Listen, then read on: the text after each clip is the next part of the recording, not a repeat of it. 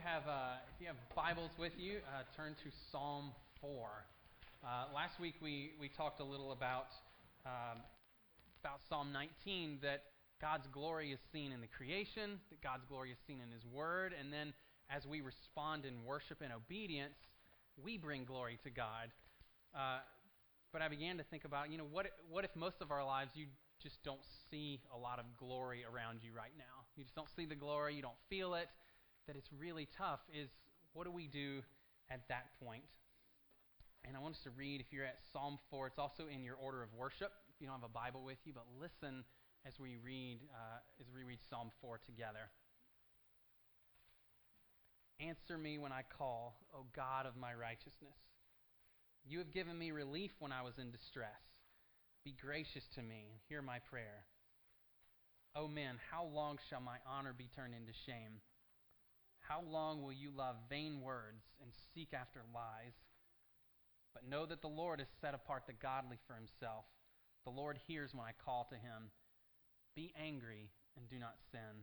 Ponder in your own hearts, own your beds and be silent. Offer right sacrifices and put your trust in the Lord. There are many who say, who will show us some good? Lift up the light of your face upon us, O Lord. You have put more joy in my heart than they have when their grain and wine abound. In peace I will both lie down and sleep, for you alone, O Lord, make me dwell in safety. Let's pray to this God who offers us safety. God, we pray that you would not leave us unchanged. Your word is powerful. As we saw last week, it's a place we're able to see your glory. Would you speak to us? Would you speak directly to our hearts? And would you change us? And we pray that it would bring us joy and peace, and that you would be honored and glorified. And we pray this in the name of Jesus. Amen. Well, years and years ago, Joy and I, my wife, we visited Covenant Seminary because we were trying to determine whether or not that was the place we were going to attend. And as we went on the tour around campus, they took us to a chapel service. We sat down, and this guy named Andy Crouch was speaking, and he spoke about something that was really interesting: the joy that we feel when we listen to music. And at that time, it was before Spotify, and it was before Apple Music and all that. There was this thing called iTunes, and I think it's still around, right? So he was talking about the joy you feel like when you buy that song. When you hear that new song or you buy that album, the joy that it brings you. And he said you listen to that song and you may even kind of have a sense of peace as you're listening to the song, and you just kind of relax and you forget about the trouble out here for just a few minutes. But then he talked about it doesn't take but like days, maybe a couple of weeks, and that joy kind of seems to start slipping away. The song doesn't bring the same peace and joy that it did have, but you kind of feel anxious to get that joy back again. Give me a new song, give me something different. Most of us, that's what we want, right? Peace, joy. We want to experience peace and joy in our families. We want it in our lives. But sometimes we want to achieve that by bringing new habits or bringing new toys into the mix. But it doesn't last, does it? And it can't last because, like that song, it just gets old because created things aren't built to last forever. And our tendency is to keep chasing after these things, no matter the cost, to get back the peace and joy. But what if it were actually possible to have peace and joy that's not dependent on our circumstances? Psalm 4 says it is possible, and that we can have it because true joy and true peace are gifts of God. So how do we take hold of those gifts? Well, let's follow David's lead here in Psalm 4 and see what he does. And he actually does three things that we're going to talk about. He prays, he evaluates, and he anticipates. So let's look. How are we to pray? What are we supposed to do? How do we pray? What do we say? Well, what does David do first? He acknowledges his needs. So we need to acknowledge that we have needs. Look at verse 1. He says, answer me when I call, O God of my righteousness. You already hear kind of the anxiety, kind of the great need that he's feeling. in his voice. He wants this thing to be gone. Answer me, O God of my righteousness. And you kind of hear he's kind of making a demand of God. I need you to answer me. And kind of my first reaction when I'm reading that is I was like, that's kind of inappropriate. I mean, this is God. I mean, who are we to talk to God that way? I need you to answer me. But we kind of see in the next phrase kind of where he gets permission to speak to God this way. He says, O God of my righteousness. Now, that's a word, righteousness. We kind of use it sometimes in church, and it's kind of like, I don't use that word anywhere else outside. What does that mean? Think about righteousness as meaning rightness in every area of your life. So, rightness in your family, rightness in your workplace, rightness in your neighborhood, rightness everywhere you go. I mean, how many of us right now experience rightness in all of those areas? How many of us can even imagine what that would be like to experience rightness in every place that we set our feet? So David seems to be doing two things here. He's acknowledging that God is the rightness, the righteousness that he desperately needs. Because if David's cause is right and God actually answers him, then God is acting righteously. So God of my righteousness, I need you to be righteous. I need you to be the rightness here. The second thing, a lot of the scholars and the commentators, they kind of see that David is sort of saying that God, the relationship he has with God is right. That there's things imploding around me. Everything is falling apart, but my relationship with you is experiencing rightness. There is righteousness in the relationship that I have with you. And look at the end of verse 1. He kind of ends it the same way he started it. Be gracious to me. Hear my prayer. Some of your translations might say mercy instead of gracious, but it's kind of the same idea, right? I am calling out to you, God. I need you to answer me. All right, what about the basis of this kind of prayer? How can we pray with this kind of boldness? We need to look at the other thing that David does. He remembers God's faithfulness. Look at that middle section of verse 1 that we kind of skipped over. He says, you have given me relief when I was in distress. He prays a big prayer because his God has done big things. I mean, think back if you know anything about David's life. He's the youngest brother in a large family. He's overlooked. He goes off and when he beats a giant, Goliath, because he was after God's righteousness. And God even chose him to be king and gave him a promise of victory and territory, and that someone would always sit on the throne from his family. David can look back over the history of his life, God's faithfulness, and it gives him confidence and boldness to pray for continued faithfulness. Because for most of us, need is actually the thing that drives us to our knees in prayer. And some of you, I may have told this story when I was at the end of seminary. I told you one story at the beginning. Toward the end of seminary, we were about to graduate, and we lived on campus in the student housing. And toward the end, I was applying to different churches, and at one time, I was in conversations with 6 different churches at one time. And so we're having all these conversations, and just one by one, it went down to like 5, 4, 3, 2, 1, 0. No churches. And so we're approaching graduation, and there's no job. And so I can remember sitting on our little couch in our little apartment, staring into the kitchen at the little oven timer sitting there, and it's like midnight, 12:15, 12:30, something around there, and just going, God, we're about to be homeless. Because you can't stay in student housing if you're not a student anymore. I have no place to go, and we're about to be homeless. I need you to answer my prayer. And the part that was missing from my prayers there was an acknowledgement of his faithfulness. David was driven to prayer out of his need, yes. But it was mostly a confidence in God's past faithfulness that drove him to boldly pray. So how about your prayers?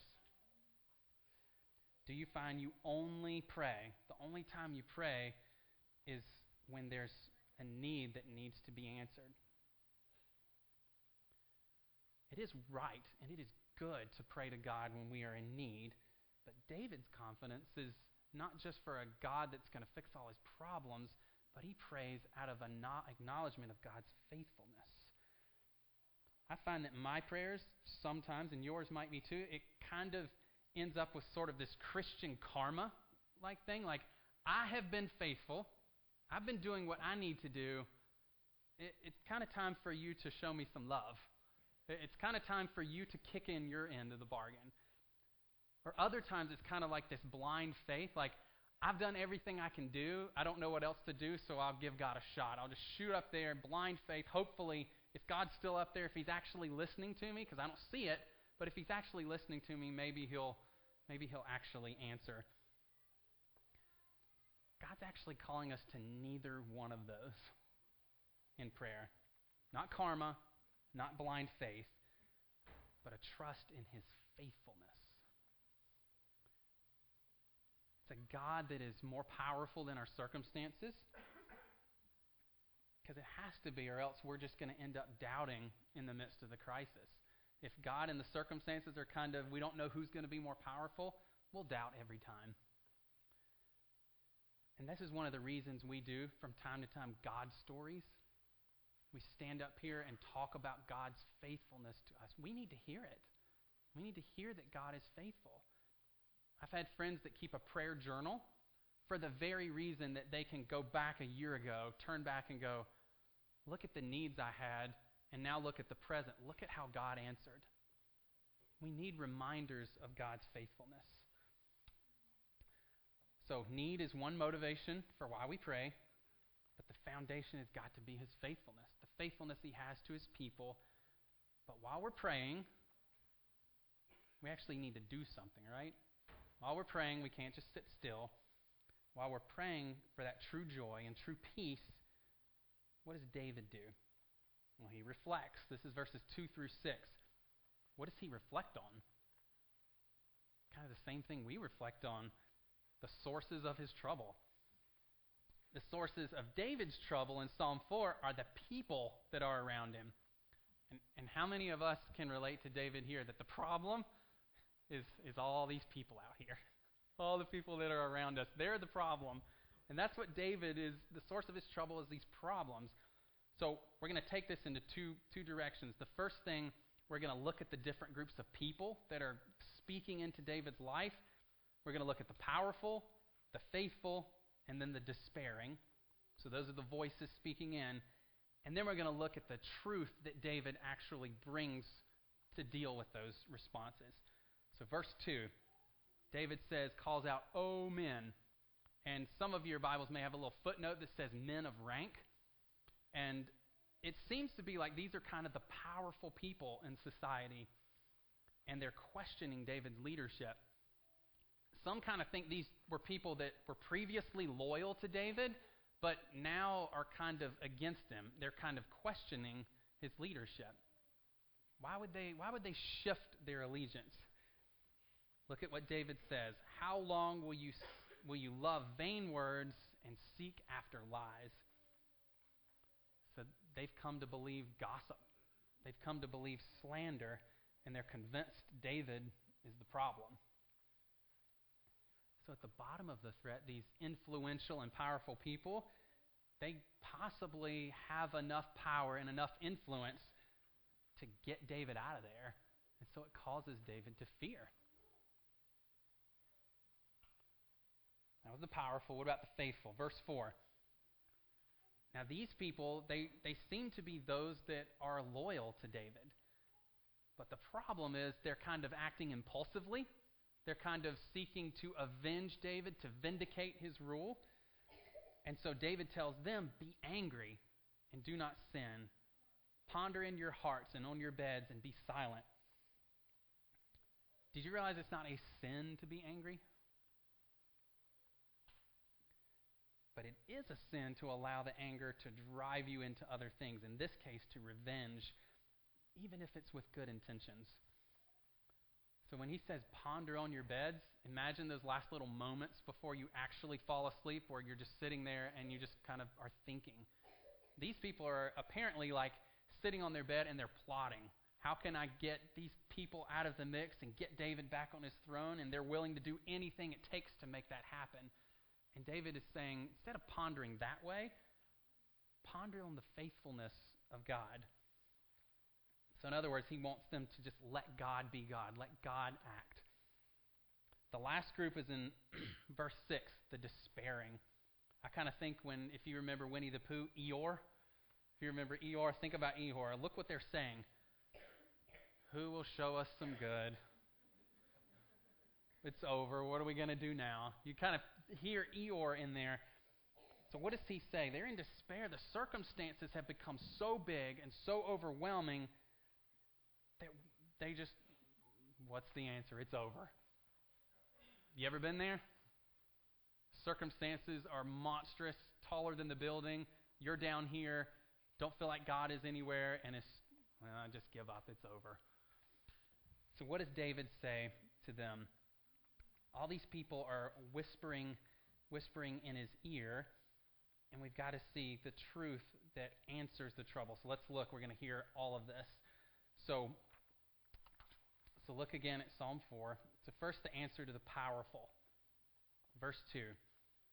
But know that the Lord has set apart the godly for himself. The Lord hears when I call to him. So David is reminding the powerful of their standing. You have power. God has more. You have influence, but God created the world. David's reminding them of their standing. The godly here is those that are obedient, the truly faithful to God. It's almost like he's saying you're messing with God's family. What about those who are faithful but want to solve the problems kind of in a violent way? Verse 5, he tells them to offer right sacrifices and put your trust in the Lord. And he's not just telling them go through the motions. Offer sacrifices from the heart. God doesn't want them to just say, hey, I've changed my mind. He doesn't want us to just change our minds. He wants us to put our trust in God's ability to deal out justice. Does God know what justice is? And can he actually make it happen, even if we don't see how that's going to work? And look at the Eeyores in verse 6. David quotes from the blessing that was given to Moses' brother Aaron from Numbers 6. And this is what it says in Numbers 6. The Lord bless you and keep you. The Lord make his face to shine upon you and be gracious to you. The Lord lift up his countenance upon you and give you peace. What's the answer to their despair? God's presence. Because to lift up the light of your face means, God, be here. Be here and be blessing us. We need you to be present, and we need you to be actually blessing us. Our daughter Amryn is almost a year old, and periodically we will take her into we'll be holding her, and we'll hold her up to a mirror. Have you ever seen this with little kids? You look into the mirror, and we can tell she's a little confused because she looks in the mirror and she tries to pat it, she tries to touch her reflection, and sometimes if we're holding her, we can position ourselves where she can see both of us, see herself and us, and we'll say, "Hey, Amryn," and you can tell she's a little confused. She's looking at the reflection, and then she hears the voice coming from somewhere else, so she kind of looks at us, and then she looks back, and she looks at us. And so it's a really confusing little experience for her. It's kind of fun for us, but a little confusing for her. But at some point, we kind of just go, we kind of pick her up, and we back away, and we take her away from the reflection, away from the confusion. And what does she have? Us. She has us. She's safe. Most of David's challenges in the world are coming down to a trust in God. Do I trust in God to keep me safe? Do we believe that what God has said and done, no matter what the world and no matter what our circumstances are reflecting, do we believe that God is more powerful than they are? And also, the harder part is, do we actually confront that reflection with truth? I have heard, and I'm guessing you probably have numerous times. I asked Larry if it was okay to share this, and you have probably heard Larry on more than one occasion quote Romans 8:28. You've probably heard him say, God works all things together for the good of those who love him and are called according to his purpose. Why does Larry do that? Is he just proving that he can memorize Scripture and wants to spit it out? He's not just relying on the reflection that he's seeing. The confusion is he is dealing with his wife's recovery from back surgery and all the confusion and all the chaos that's going on there. He's actually bringing truth in to fight despair. He's bringing truth in to fight the circumstances that are being reflected around him. And this is why we study God's Word. We don't study it because it's magic. It's not some spell that we can spit out a Bible verse and all of a sudden the chaos disappears. But we do it because there is a faithful God who is standing behind it. And we learn to trust him no matter how confusing the reflection is.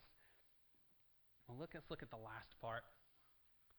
How do we find true joy and true peace when our circumstances aren't changing?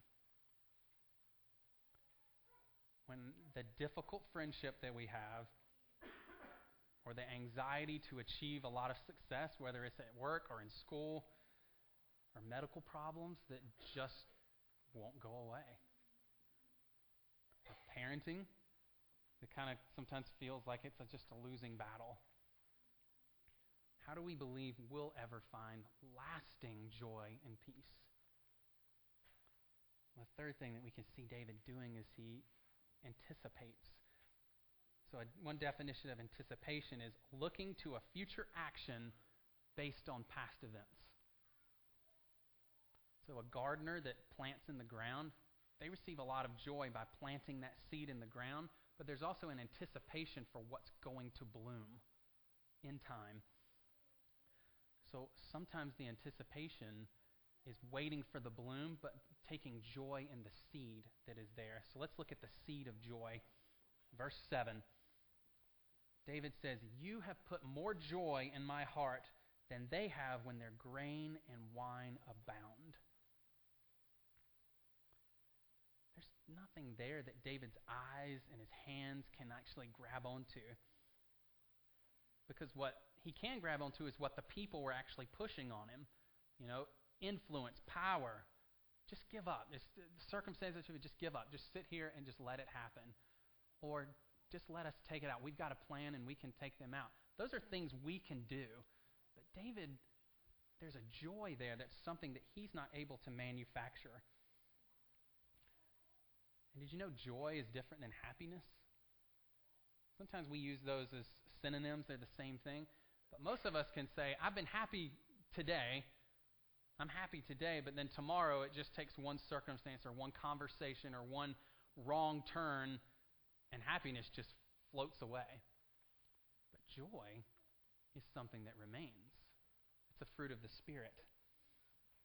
David says that his heart has joy that is greater to him, grain and wine. That's like all the riches. That joy that he's feeling is more valuable than everything else in the world. All the riches that I could possibly have, because they're fleeting, right?